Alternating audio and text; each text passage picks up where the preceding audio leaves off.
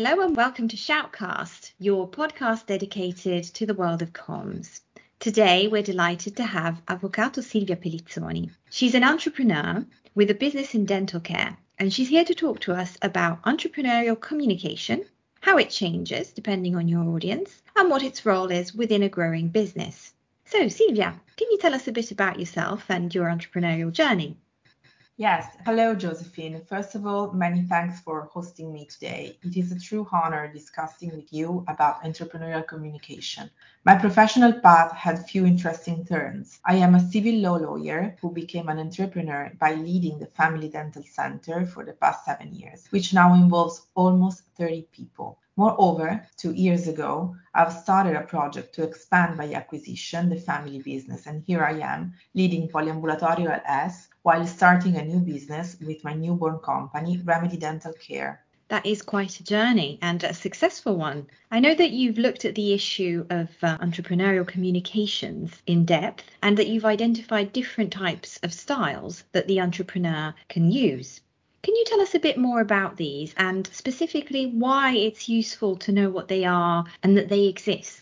Communication and dialogue are very important tools for entrepreneurs, even though people might underestimate them. By dialoguing with people, colleagues, and experts, an entrepreneur may find the inspiration to grow their company each single day. Communication reaches a higher level of importance during the life of a company because the founder has to lead it through positive and negative events by directing, coaching, supporting, and delegating their team. To do so, entrepreneurs should understand the needs of their team and colleagues, maybe helping them and motivating them to pursue the daily tasks and mission of the company.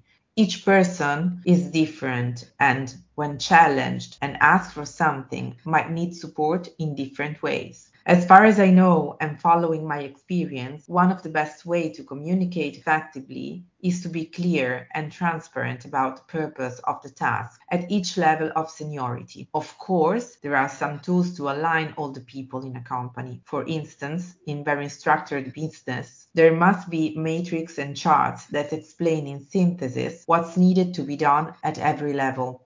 To be effective, it's also important to be able to solve conflicts using dialogue, having in mind the Thomas Kilmann conflict model. The most relevant way to solve conflicts with a win-win situation is compromise, because when a team is not able to compromise, it may solve a single problem by domination or submission, which are not ideal conflict situations in long-term business partnership. Moreover, as far as I know, domination or submission happen when there is shortage of time or means to solve a problem. Each member of the team should take time, think, consider, communicate what's best for them and what's the best option on the table for everyone as a group without giving up on what's important for each member. Yeah, I see. You touched on some really interesting points here. So I'm going to ask you a couple of questions on these. So first of all, you mentioned the importance of transparency. And I see, as you've said, that transparency plays a critical role in communications, particularly communications between the entrepreneur and the different levels of seniority within the team. You mentioned matrices and charts, for example. So when you plug this idea into an overall growth strategy, how does this look? What does it mean? First of all, I have to say that business transparency to me is one of the core value for myself and my company. And I have to admit that business transparency is a process of being open, honest, straightforward about various company operations.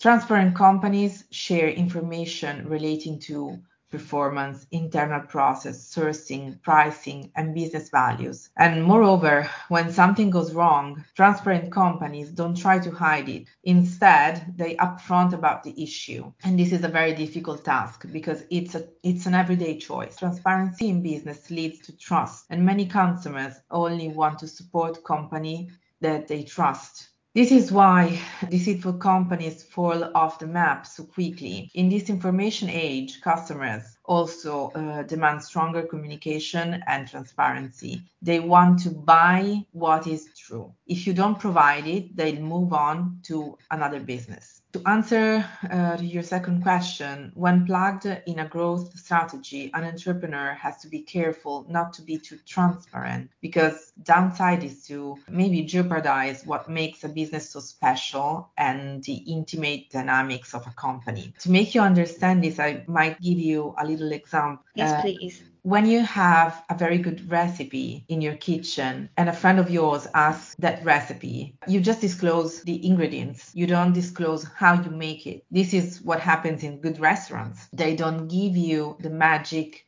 recipe. They give you just few information to be transparent, but they don't give you all the details. That said, being transparent in business is a long-term effort, and it's difficult because you might be transparent, but you never know if the others are. Bottom line, it is a business philosophy where an entrepreneur consciously works towards transparency day after day.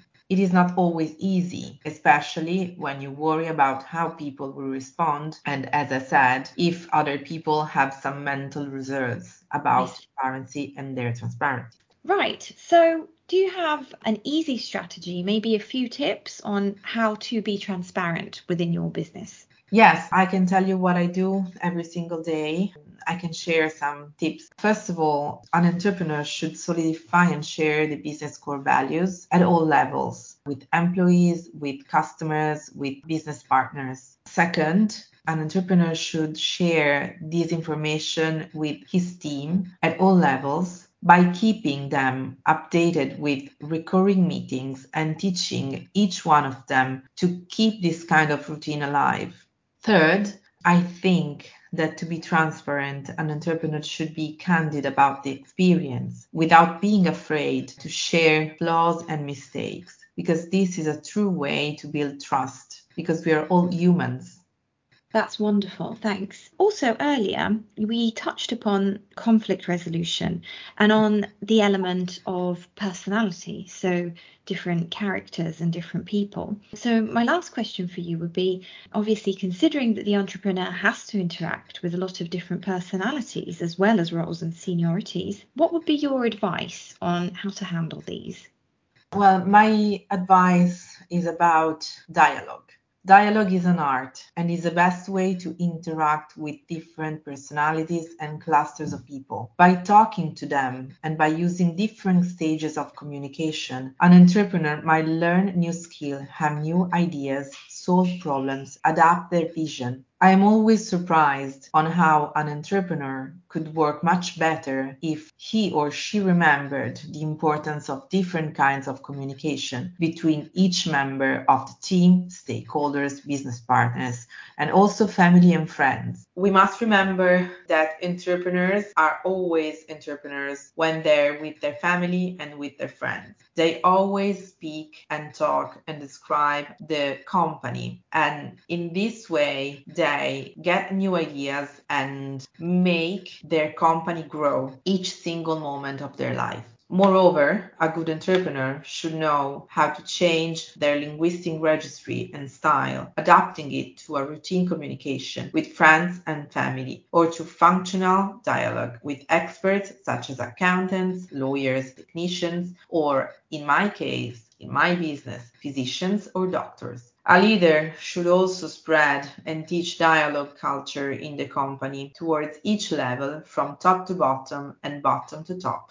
A good way to do so is teaching the feedback philosophy, because curiosity and growth are nurtured by positive and negative feedbacks. If a leader supports this culture by giving and taking feedbacks and ideas from other seniorities or different people, there is a good chance that the company environment might support its growth more easily. Great, Silvia, thank you. This has been really interesting, and I'd love to have you on to talk about some more of these issues in the future, maybe about female entrepreneurship or a little bit more about your top tips for dialogue and communication, which sounds like it's a really key part of the way you run your business. Thank you, Josephine. I'll be glad to join you for another session, maybe on female entrepreneurship, because it's a topic that I really, really feel every single day. Wonderful. Thank you. Thank you very much.